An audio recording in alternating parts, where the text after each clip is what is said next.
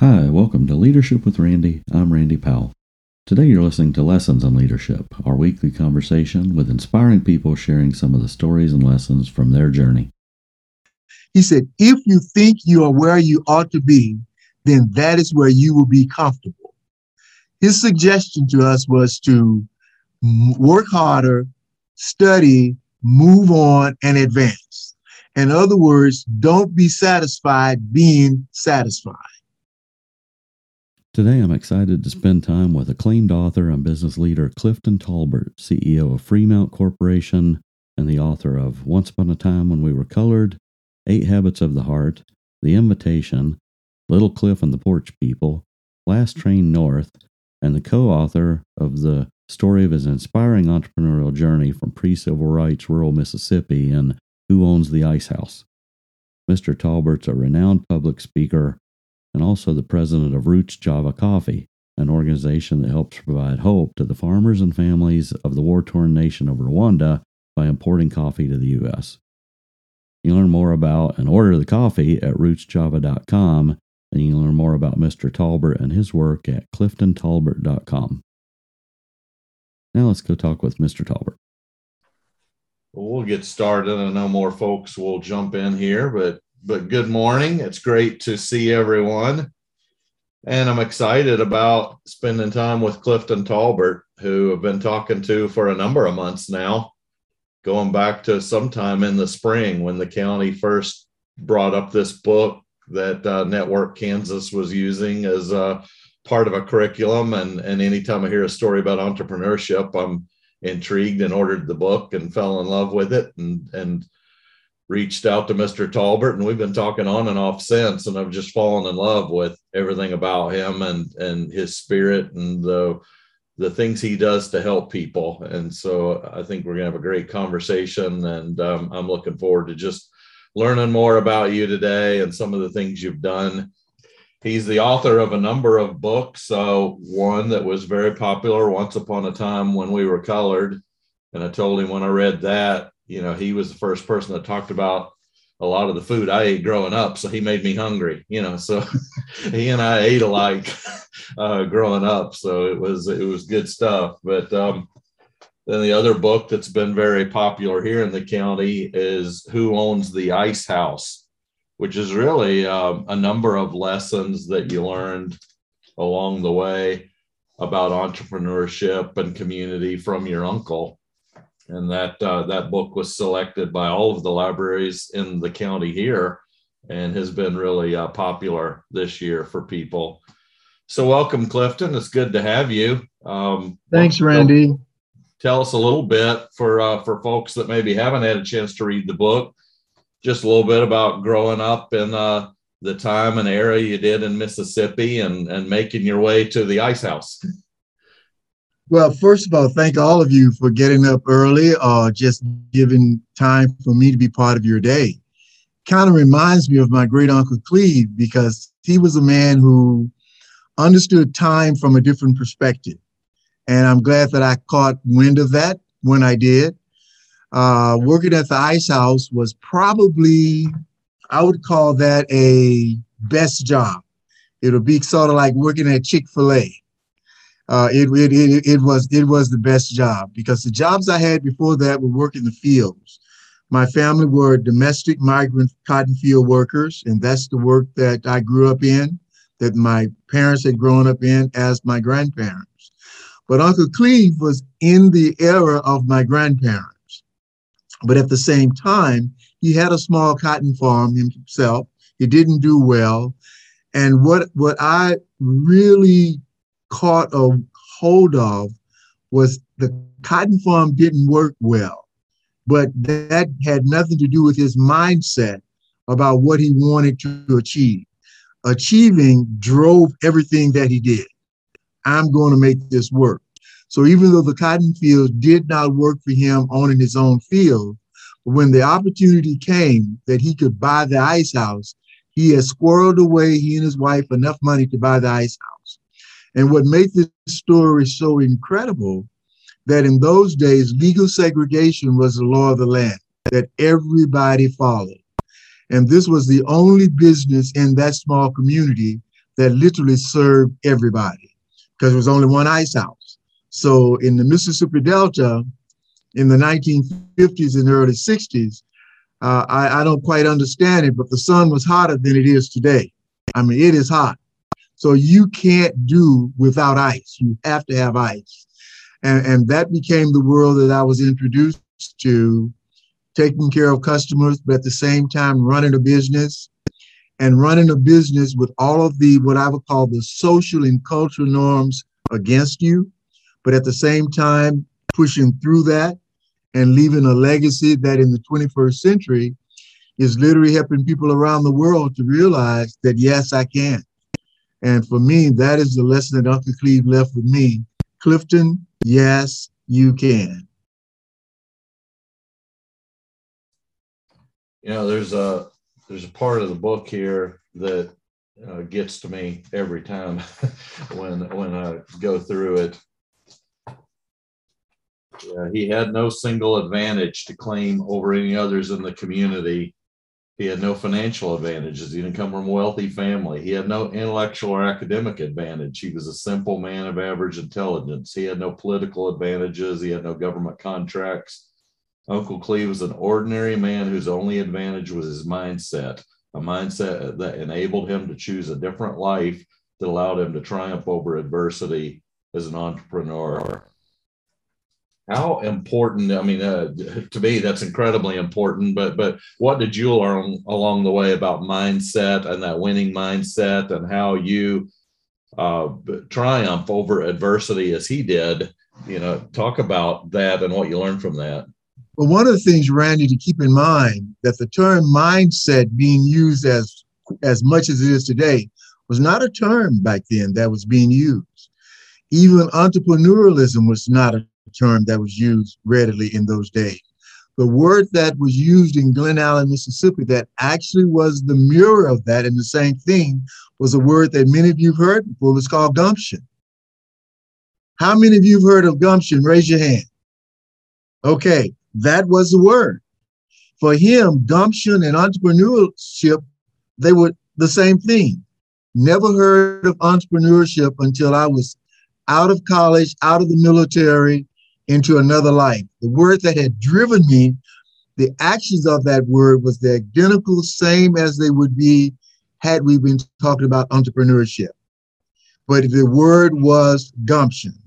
And Uncle Cleve had his actives for gumption. Gumption meant that you always got up before 7 o'clock. I mean, that's how he defined gumption. Gumption meant that you got to work before you were supposed to be at work. That's another definition he had of gumption. Gumption was you were supposed to go to school, read your books, study. That's another definition of gumption. And he would always ask the question, well, boy, what you thinking? And I didn't realize how important that was because thinking is a very important part about sustained success. But if no one wants to know what you're thinking, you might eventually stop thinking and just start following the tracks, wherever those tracks might lead. But Uncle Cleve would always say, boy, what you thinking?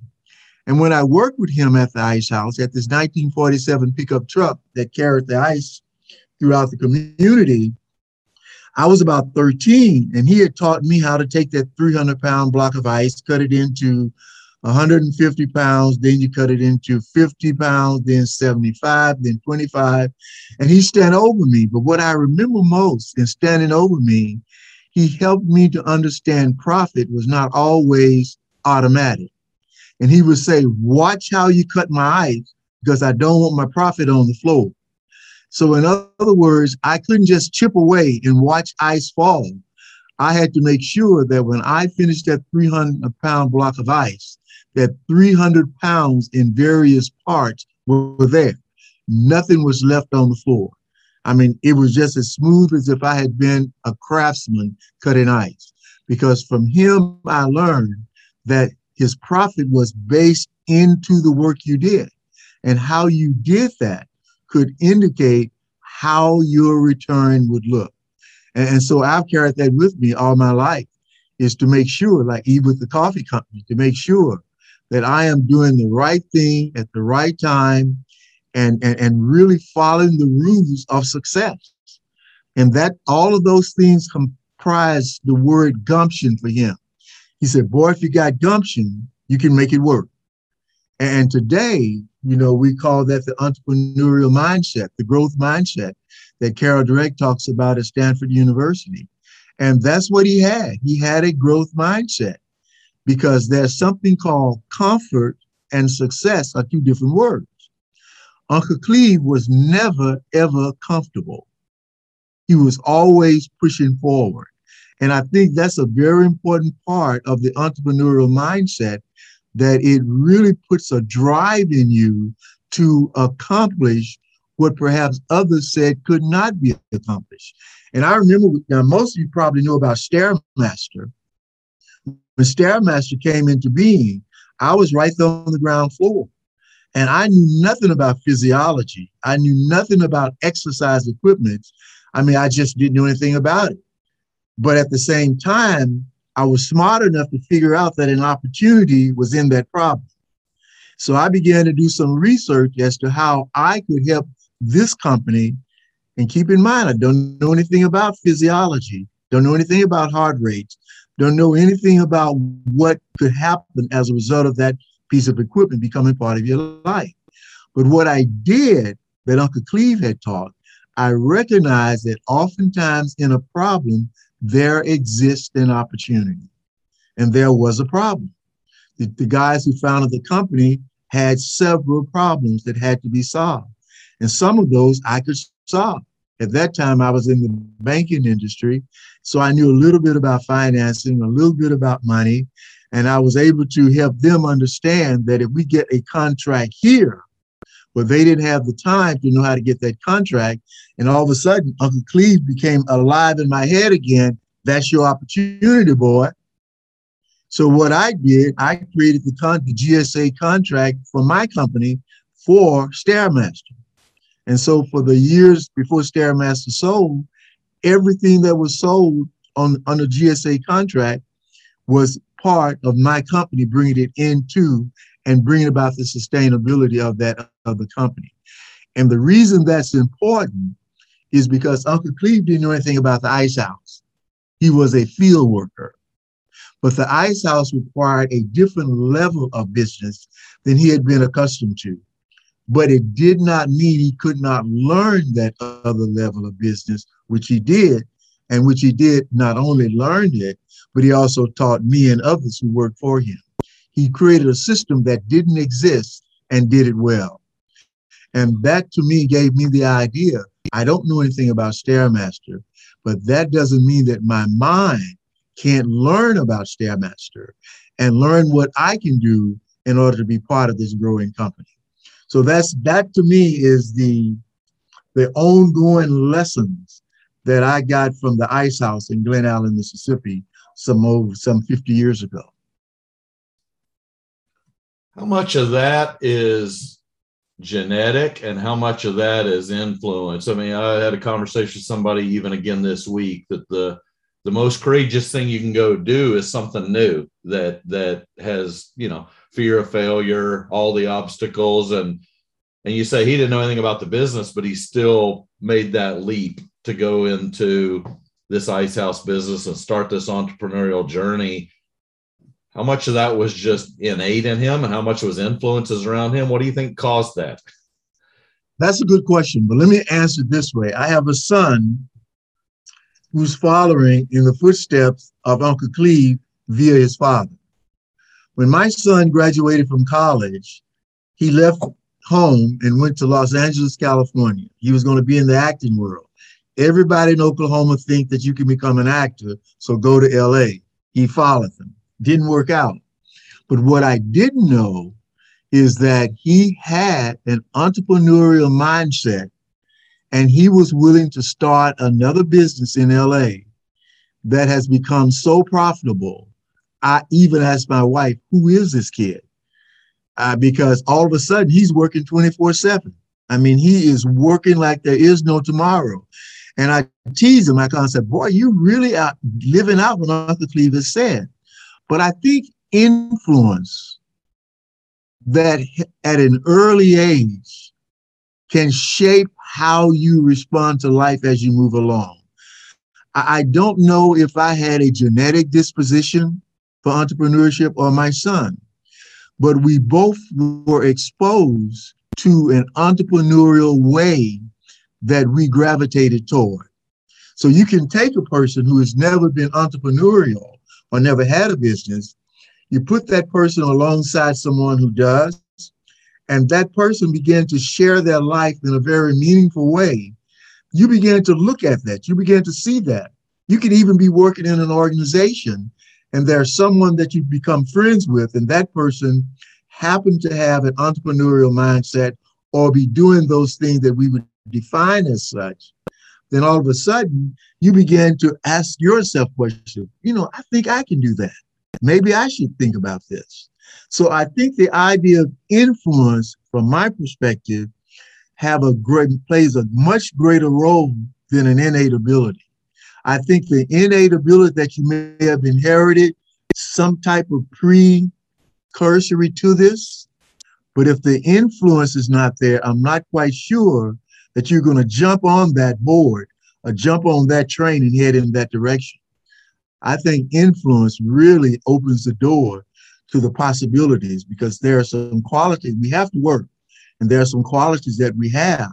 But I think the influence gives us the idea as to how to shape those qualities and how to become that other person rather than doing what everyone else has always done. If any of you have questions, type in the chat and we'll unmute you. That everyone on this call probably knows someone who has a dream, has an idea, has something they would be passionate about, but they're just afraid to make change. They take the safe bet, stay in the safe spot, and don't take that leap, or don't find the courage to take that leap. What have you learned from those influences in your life that you use today to help teach people and encourage them? Well, one of the things, Randy, and I'm not doing this because you're the host, because you don't have to do what you're doing. But what you are doing, you provided a platform for conversation to take place and for people to listen. And oftentimes, when you can listen in a safe environment, you may not say anything for the first couple of times, but that becomes an educational process that you're providing. You're providing conversation for people to hear, listen to, dissect, and ask themselves some hard questions. I got this idea, but I'm not sure it's going to work. But as you have these platforms and these forums, where you're giving people an idea to understand, yes, it may not work, but it might work. Go back to my son. When American Express did a big story a couple of months ago on athletic, we call it athleisure wear. And this is a company that my son owns in LA. He was called in by American Express as a subject matter expert. Now, this is a guy that when he worked for his dad, he would always do his job, but he got off at 5 o'clock. At 4:59, his hand was on the knob. He's leaving here. He's going to be out of here at 5. He's not going to give me an extra 5 minutes, I can tell you that. He's going to stay his time, but he's not going to overtime. But me, I would be here 2 or 3 hours later. So he called me one day. He said, Dad, why do you work so late? You don't have. I said, well, Marshall, I have to set the example of what I want others to see. Getting the job done is very, very important. Now, whether he was soaking that in, I thought it went right over his head. But now in business, everything that he saw me do, this guy is actually doing it.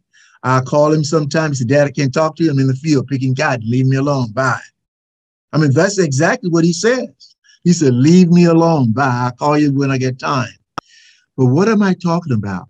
Fear is something that every human being will face. And when it comes to starting a business that you've never done before, the head talks, and sometimes the head tells you, XYZ is doing this. You can't do this. But every business that has started with a little fear, but the fear did not become the thing that held them back.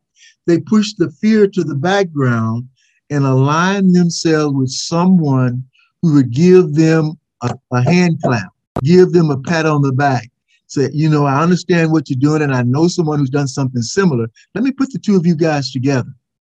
Because that's what happened with Ice House. The program around Ice House with two people coming together that never knew each other. I had introduced Uncle Cleve to the world in my very first book. Every book that I write, his story is there, but not to the extent that it is in Who Owns the Ice House. So the idea of other people being involved, and this is what you've done, Randy. You've created that environment and the platform where conversations can safely take place and people can go on the chat and ask questions without their names being attached to it and find out what they need to know. Fear is a real part of the human experience. It ain't going nowhere. But getting beyond fear is also an equal part of the human experience as well. And we have just as many stories of those people who persevered, had great tenacity, and went beyond fear as we do of people who failed because they didn't try. I know Mary's taking some notes of this, aren't you, Mary? She'll have a page before you're done. Let's go over to Mike Kenny. I think he's got a few insights here on mindset. No, sir. I appreciate it. Great stuff. You've got, a really compelling story, but I'm a big Carol Dweck fan as well. Mindset, where she talks about fixed and growth mindset, with the fixed mindset being really more focused on innate ability, and they did studies in kids, young children, as you remember, wherein, those that felt I've got natural IQ, any test or, any opportunity for them to show how good they were, they balked at because they didn't look at it as an opportunity to grow. It was more an opportunity to potentially fail and show themselves to not be as good as people thought they were. And how paralyzing that is versus a growth mindset wherein you're like, yeah, hey, I'll take the challenge. And if I fail, it's the mindset being win or learn. So, hey, I'll either show I'm good or, I'll achieve and accomplish, or if I don't and I fall short, that's okay because I'll have learned a lot and then I'll come back even better. And that fear of failure, you're right, even for successful people that have got a great track record of success, I feel it too. Sometimes it's just like, man, I don't want to go and do something ham-handedly and then look like an idiot, if it falls flat. But then you realize that if you don't put yourself out there, you deprive yourself of that opportunity. So, Kenny, nearly every business that has become successful in our country and around the world, there have been those elements of failure around it. There have been conversations of failure, but failure is also a lesson as well. I mean, a failure needs to be taken apart, looked at, examined, so we can find out, what did I do right? What did I do wrong?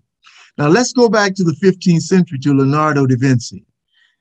That guy had about 20 different expert jobs that he could do.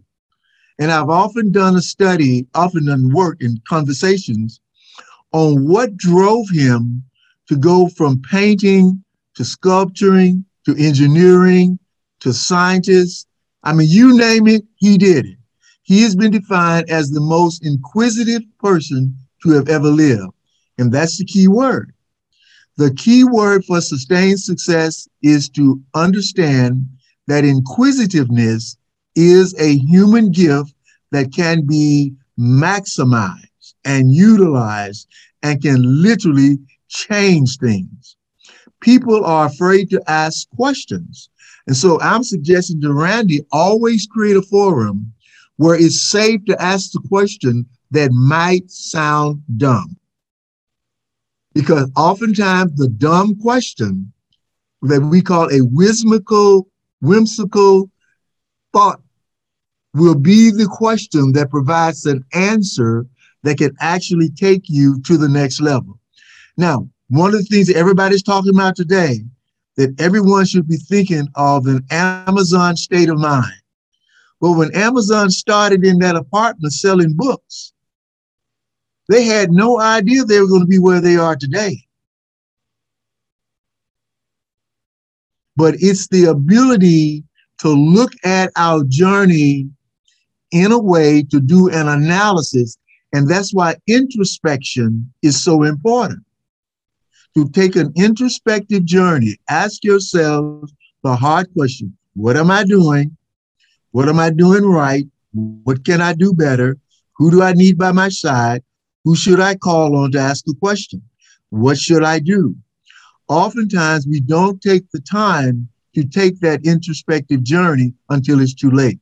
But introspection should be an asset that every entrepreneur should embrace as almost as money in the bank. Inquisitiveness, and the next one is to accelerate your imagination. Most people do not realize that imagination is just like a muscle. If you don't use it, it will atrophy or stay right where it is.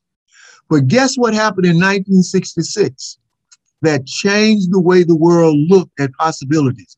What do you think happened in 1966? Brandy, Tom, Tony, Mary, Mike, Isaac, Lydia, Joe, Janet, John, Mike. Something happened in 1966 that literally changed our view of the possibilities. Anybody have an idea? Sputnik. You're getting close. Sputnik. Not right, but you're getting close. Yuri Gagarin. You're getting even closer. Keep talking, Mike. It happened in 1966, and it set the stage and provided a platform for creative and innovative thought that had not existed before. Was it There was a television series called Star Trek. Okay. Oh, Star Trek literally was more than a Thursday show of Captain Kirk and Beam Me Up Scotty. It was more than that, because behind the scenes, there were actual scientists involved in helping to design how that would work. And many of the things that they did on Star Trek as possibilities, it was their reality. Many of those things have become our reality today, because all of a sudden we realized that we could actually go where no man or woman has gone before. That terminology became embedded in our thinking, and our thinking changed our action and really drove our ability to go to get that crazy idea and put it on paper. Because they did it every Thursday night, a crazy idea that made no sense. Somebody was going to get the Klingon no matter what. Everything had to happen. When 1966, there was a shift in the thought pattern of humankind around the world of what is possible. So there are 5 things to keep in mind, guys. One is to embrace inquisitiveness. Don't be afraid to ask questions. The second one is to accelerate your imagination. When I was doing a job for Ericsson out of Sweden, they had gotten a new president. This was a couple of years ago. And anytime you get a new president on a company, on a publicly held stock company, you're going to have a strategic plan to show what you're doing in order to justify the salary that you've requested.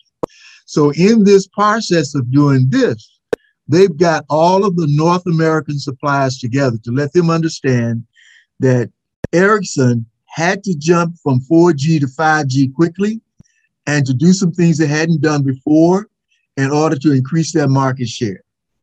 So they had hundreds of suppliers from our country. And they were there shaking in their boots because this guy was demanding that if you can't get on the train with us, we will get someone else at the next station.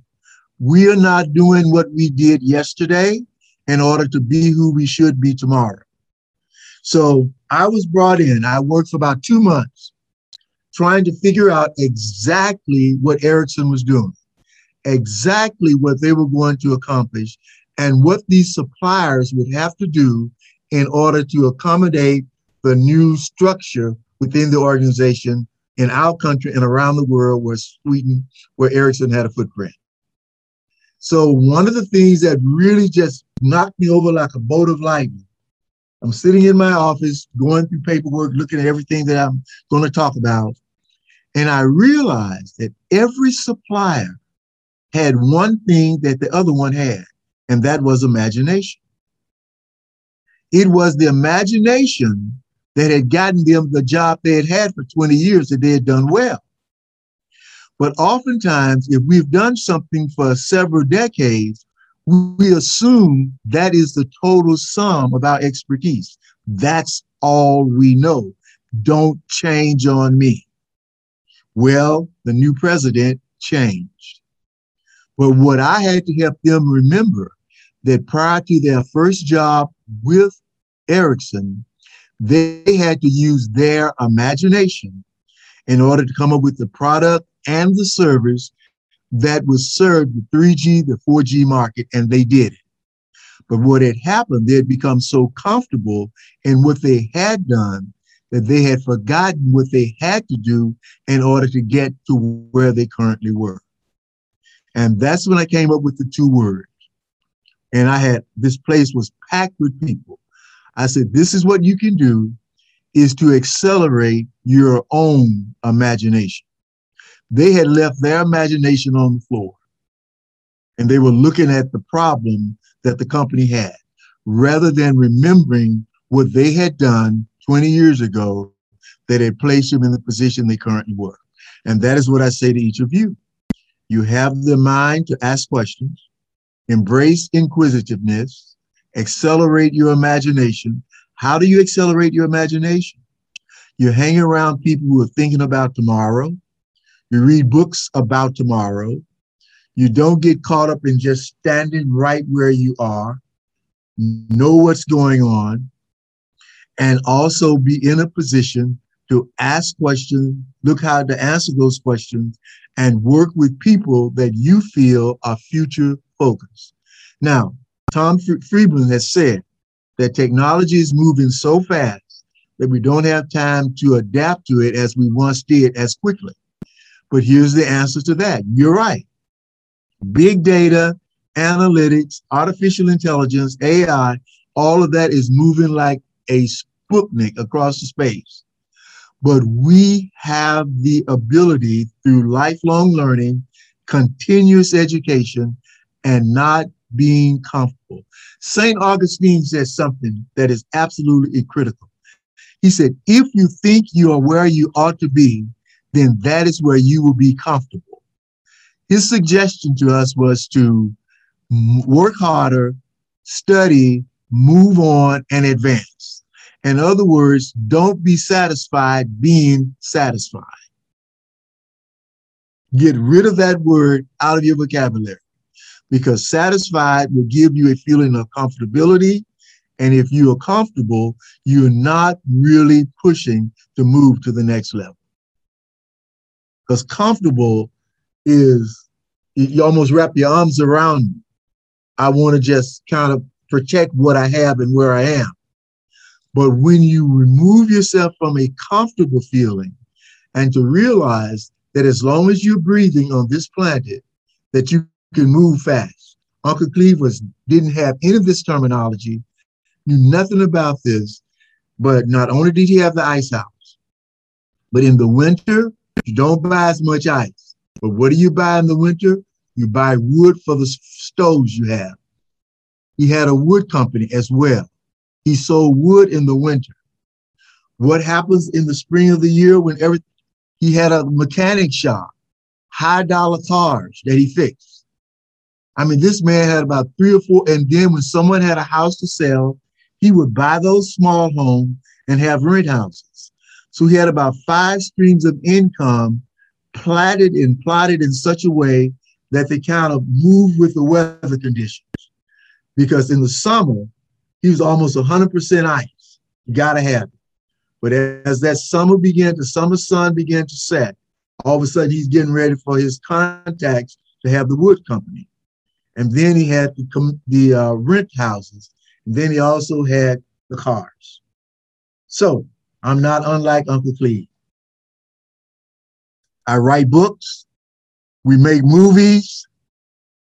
I sell coffee.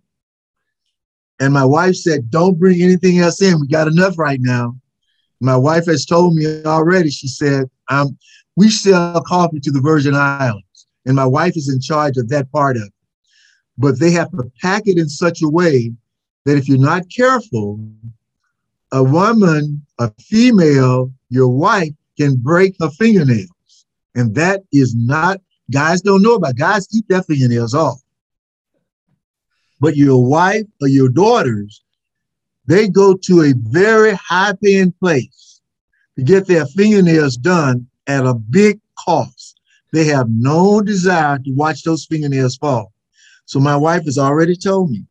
She said, I'm packing this coffee for you, but if I break one fingernail, I'm out of here. So just thought I'd throw that in for a freebie. I'm out of here. Let's go to Janet.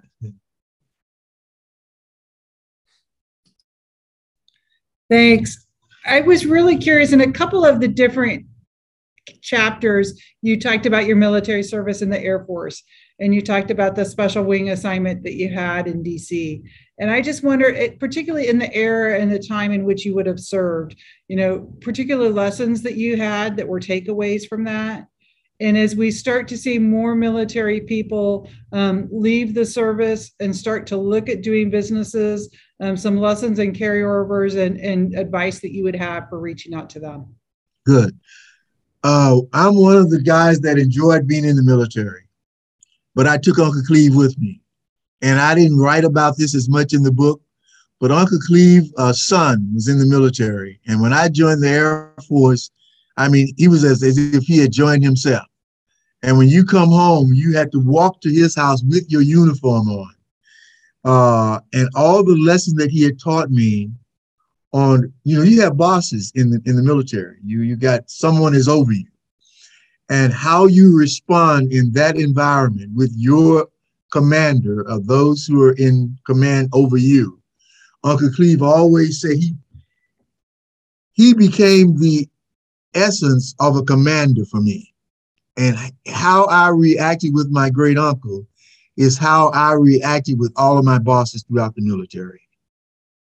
And when I got assigned to the 89th Presidential Wing in Washington, D.C., when most of my friends were going to Vietnam because it was during the ending years of the war, had not been over, but they were almost over at that time, I carried with me those same entrepreneurial habits, getting the job done, asking questions.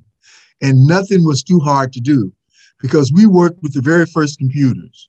The computer was so big, it was literally in a 12 by 14 room by itself. And everyone who worked with the computers, you almost freeze to go in there, like 40 or 35 degrees. And everyone had on white jackets as if they were surgeons. And we had to learn Fortran and Cobalt languages. And I said, well, I can't do this. But Uncle Cleve said you can. And that to me is the part of the mindset of gumption and entrepreneurial mindset, that yes, you will face opportunities that you have no knowledge about. You don't quite know what to do or how to do it. But it doesn't mean that your mind cannot be shaped to accommodate it, learn it, and make it happen. And that's how I applied all of that to the military. So when I came out of the military, what I had learned there and what I learned from Uncle Cleve, those things became jointed, giving me an opportunity to go into business for myself, realizing what I needed to do on a consistent basis in order to remain successful. So the military, I learned from the military, and I brought the ice house to the military. Let's go to Kirsten. Well, thank you so much, first of all, for joining us. I think my question has morphed a little as you've talked, which is not surprising. You talked about a little bit about Marshall and how, you talked, you shared and you didn't know if it was sinking in. Did you ever have a conversation with Uncle Cleve about what he saw in you, what made, because maybe there were a lot of Cliftons that he tried to bring up and it just didn't sink in, but for whatever reason, it sunk in with you. I don't know, maybe you were the only one. But did you ever have that conversation with him? Did he know that wherever you went, you took him with you? As Marshall takes you with him. Right. No, I did not have that conversation, but this is what happened, which is interesting. This is the first time that question has been asked of me, but there's an interesting answer. Whenever I come home to visit, when Uncle Cleve was still alive, I would go and sit literally at his feet and just listen at him talk. And he would ask me, he said, how's your job doing? What are you doing? Things like that. And we never really talked about my work at the ice house, because when I worked at the ice house, he literally became a mentor without the term being used, because driving with him in that 1947 pickup truck, he would talk to me about life, what to steer clear of, also about saving in order to have, which I followed that. He always asked that question, you're saving your money now, don't waste your money. But he would be very consistent. He only had about 4 or 5 lines that he would say, but you heard those 4 or 5 lines for almost 50 years of your life. I mean, they just didn't change. He was the same thing. You go to work on time, you putting in a full day. I mean, those are the questions he would always ask, and he never changed. And I realize now, looking back, assessing those conversations, it left me with the idea that, well, wait a minute. Uncle Cleve was literally giving me reason to link on and stay linked to what I had learned in Glen Allen without telling me to do that. And so when you go back to Marshall Kirsten, and I find out from my son, in his 2 companies that he has in LA, that he has about 5 small companies that work for him in his design company that does all of the various aspects of it. But the one thing that amazes me, because when my son was in high school and in college, he did the least amount of stuff he could do. He made a 4.0 the first semester in college. And he promised me and his mother that he would never make 4.0 again, and he didn't. I mean, I knew the guy was smart, but it scared him to death what would be required of him to stay on that track. But once he got out of college and got out in the workforce, you would think that he worked along Uncle Cleve at the ice house, because everything that we had taught him, everything that he had seen, and I think it was more of what he caught than what was taught, to be honest with you. And even that's how he runs his company today. He'll call me and say, Dad, what do you think about this? And I said, well, I would do it a little differently, but I'm finding now that more often than not, that he's probably more committed to success and his making a success than I could be for him. It has now become his own idea of this is what I have to do in order to be there. I mean, he's a man now, and he designed athleisure wear. In Style magazine just did a story. Forbes magazine just finished an interview with him. He didn't read books. I mean, I put books in the bathroom everywhere for him to pick up and read. While he was at home, Janet, Kirsten, Tom, Mike, Marshall never picked up one single book. He stepped over them, stepped around them, never picked them up. But they were always there, and you always see me reading. Now he reads 3 entrepreneurial books a month. He's taking French and Italian. I said, why are you taking Italian, son? He's because I'm going to remove Ralph Lauren from his position, and I want to be able to tell him in Italian. And he's absolutely serious. I mean, I don't know who he is. anymore. But what I am saying is that the culture that surrounds us has a lot to do with how we turn out and how we shape our own lives. And you creating in this platform, a culture in this platform can be of such that people can bring those questions that they can't ask anybody else and get answers. And that's very, very important. Mary had to take a call, so I'm going to jump over her question and go to Lydia, and then we'll come back in a minute. Hi, Clifton. Thank you so much. What an inspirational story. My question is, or maybe it's a comment, that what your uncle did really well was to inspire possibility and be a great cheerleader. And his vision for you was bigger than the vision for yourself when you were a young man. You talked about imagination, and I agree. And that requires a culture and a leadership perspective of really inviting imagination, because not every idea is going to be fantastic. And Right. So if your litmus test is, well, bring your great ideas to me, but not your bad ideas, people won't be able to really, even brainstorm in a way that could be beneficial. So it's a culture of openness and interest and curiosity and imagination that you're talking about.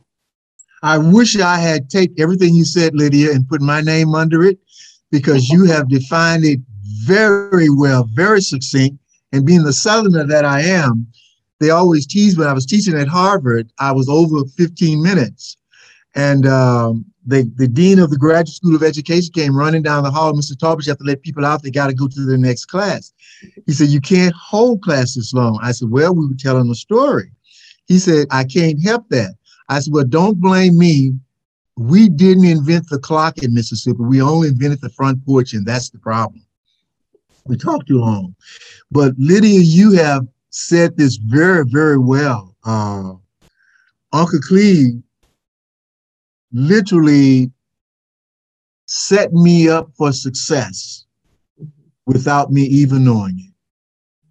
Because I can look back very closely at everything that he said, everything that he required of me. He would always ask me about school. Now, keep in mind, he probably had a third grade education. But for him, there was no such thing as a B or a C or a D or an F. He said, boy, just bring all the A's home you can get. And that's all he said. And he's smoking his pipe, because he didn't know how to go any further than that, but he realized the value of an A as compared to something else.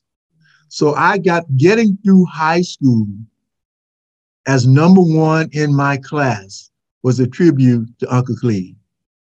I had to travel 100 miles round trip to school every day for 4 years. Mm. I never missed a day out of school in 4 years. Uncle Cleve always said, stay in school, stay in school. I had no choice. So one day my son was talking to a bunch of his friends, and they were talking about college. And we were waiting to hear Marshall so we could feel proud as parents. He said not one word. And then when everybody left, I said, Marshall, you didn't talk about college at all, son. He said, Dad, there's nothing for me to say. I live with you all. I'm going to college if you guys have to take me in a stretcher, okay? But again, the culture that you referred to, Lydia, is very, very important. It's not about your bright idea. It's about your idea. Mm-hmm. It's not about your great imagination. It's about your imagination. I always tell businesses when we talk to individual businesses to create a time once a month or once every 2 months called a what if moment, where you have people come in, have the business cards, and tear the business cards up, because so many people are held captive by their title that they can't allow their mind to randomly run because their title has them sort of cloistered in a certain place and time. But I say create a what if time and give people an opportunity to say, well, what if you did this? I do a lot of work with the oil and gas companies here in Oklahoma. with especially the pipelines. And I always tell them, I say, on the 30th floor is where the president lives. I say, at the wellhead is where your answers are. If you're not getting anything out of the ground, it doesn't matter what's on the 30th floor. I say, you need to have those people involved in the what if scenario as you do what I call your strategic thinkers, because everyone in an office, in a business, has to be given the opportunity to become a strategic partner, which means you want everybody thinking strategically. Don't just get people to be robots.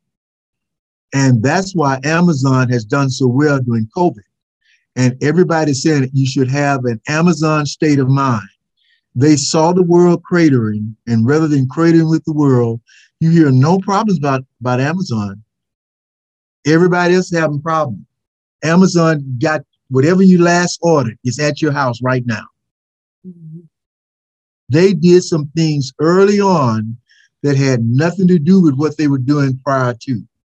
And that's what we have to think in terms of today. And that's why the entrepreneurial mindset is so important, because it is not stuck in time. The entrepreneurial mindset is not stuck in time. It is a progression of time that continues to move if we allow it to do so. You know, you're mentioning Amazon. I know Mary's got a question I want to make sure we get, but she had to take a customer's call, and so she may not get back with us here. But I want to ask it about that Amazon mindset and developing that. How much do you shut out the voice of the naysayers, or how much do you listen to them and learn? What's that balance of that to develop that Amazon mindset? I think it's a combination of both. You don't shut down the naysayers, because oftentimes, like in the coffee business here, if someone called me and said, Mr. Taulbert, we didn't get this coffee on time, I don't go arguing, asking. I said, I assume the customer is always right. You have to make that assumption. And even though the customer may not be exactly right, I'm not going to spend time trying to argue at that point. I spend time, how can we take care of you? How can we get this done? How can we make it happen for you? And to me, a naysayer is an opportunity to find a weak spot in the armor, not something that takes you out of the game, but it gives you even if it's not exactly true, but it gives you the idea that it could become true at some point in time. So let's look at this from that perspective, and let's look to see what we need to do in order to accommodate that, so that we don't have a bigger issue coming on. Don't leave naysayers outside of the door. We have to hear what they have to say. John mentions here that Google lets people spend 20% of their time on ideas. Have you seen other examples of that, of people creating that culture of innovation? Yeah, Microsoft. I remember going up to Seattle. They had designed their whole building where you could come together at the end of the corridor. They call it the think tank room. And they're not rooms, they're just open space with chairs and tables, etc., where you join there to talk about what's going on, what's the new ideas. I mean, just literally bouncing things off the wall, just bouncing, because every good idea comes from a person. And many of those ideas can come from the people we know, those that are sitting around us, and those that we haven't met before. And so, yes, that to me, I know that's what Microsoft does. And I know there are smaller companies who are now beginning to realize that, because at one time we segmented the employee base. We assumed that if you were on the 10th floor, making that the executive floor, that's where all the bright ideas were. That's not true. The ideas are at the dock, the loading dock. The idea is with the guy who drives the truck. These are the people that interface with your customers. These are the people that know things that you don't know. But at the same time, on the executive floor, you know things that they don't know.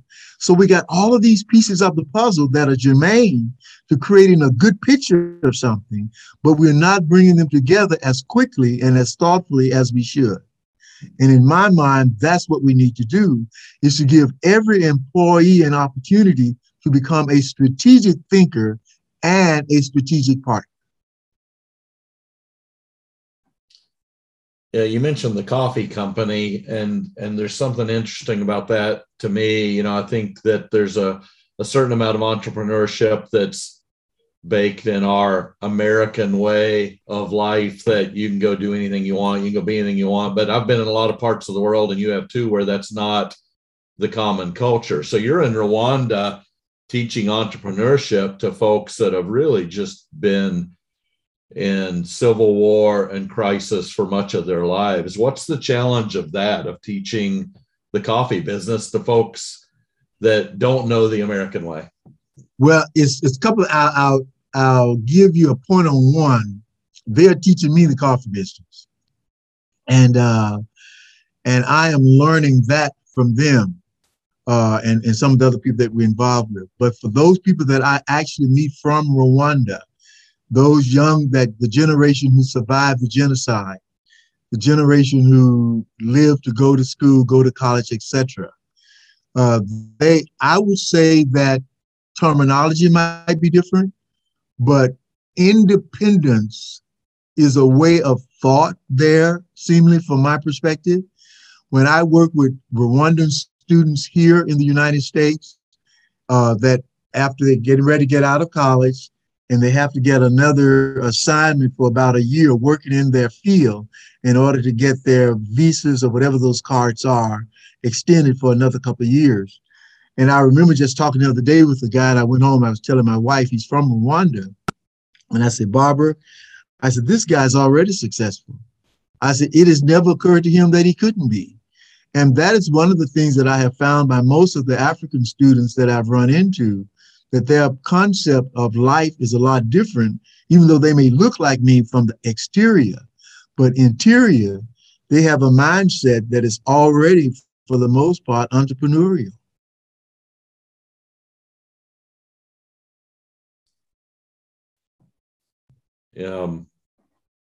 Close out with one more thought here, and seeing Mike Meyer post, brings me back around to that.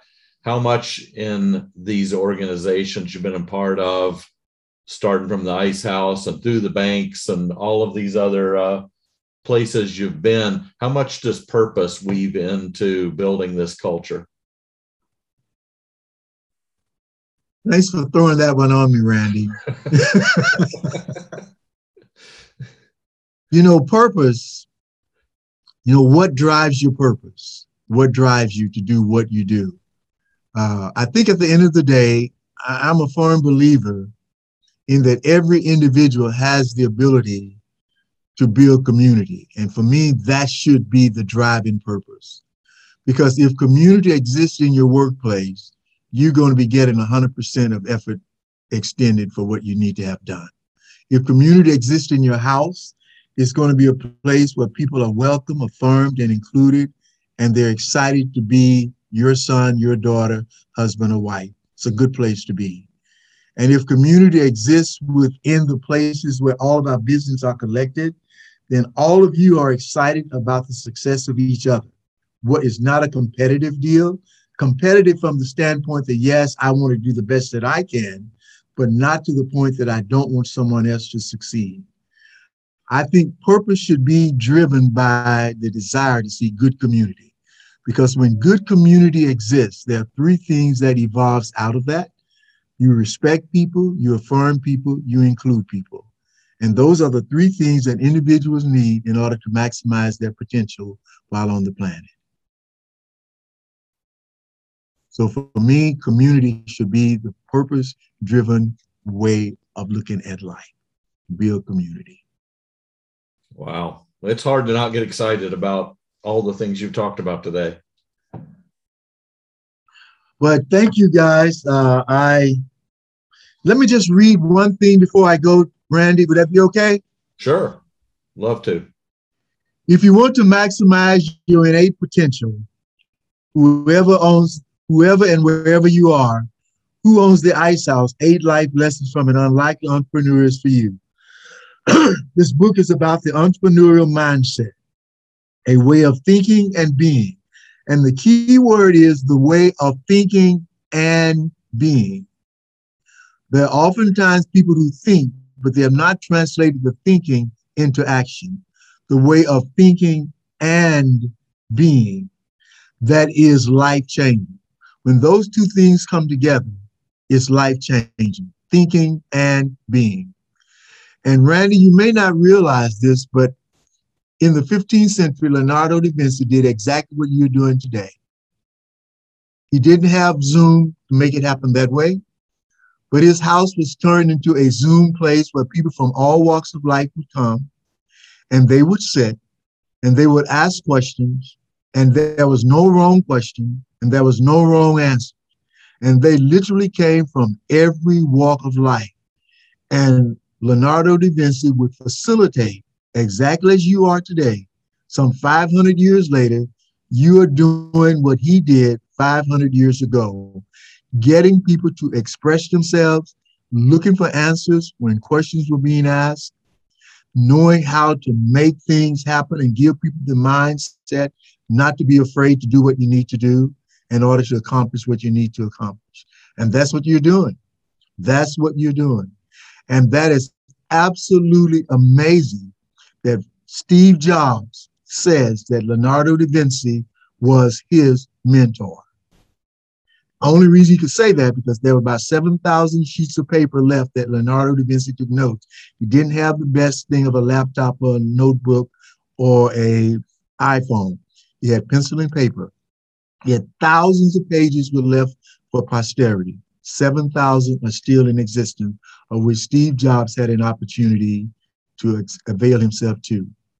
So to me, I understand why the Mona Lisa was not an accident, and I understand why the iPhone became reality. Because both men subscribe to the same 5 things: inquisitiveness, imagination, introspection, mindset, and branding their culture with respect, affirmation, and inclusion. Even though they were 500 years apart, they were both able to do something that no one else had ever done. The Mona Lisa still draws the crowd today that it did when this small painting became part of the art world. So thank you guys. Randy, thanks for tracking me down. I'm grateful for you spending time with us today. It was incredible and it was inspiring, and I can see why you continue to make a difference with everyone you come in contact with. Well, thank you guys. I'm going to go back and, as Uncle Please said, get a drink of water, go to the bathroom, and go back to work. I mean, his life was very simple. Not just do what you have to do and get back to work. Well, have an awesome weekend. So you guys weekend. Take care. I'm going to sell some coffee and have an awesome weekend. That's my plan. Take care, guys. Bye.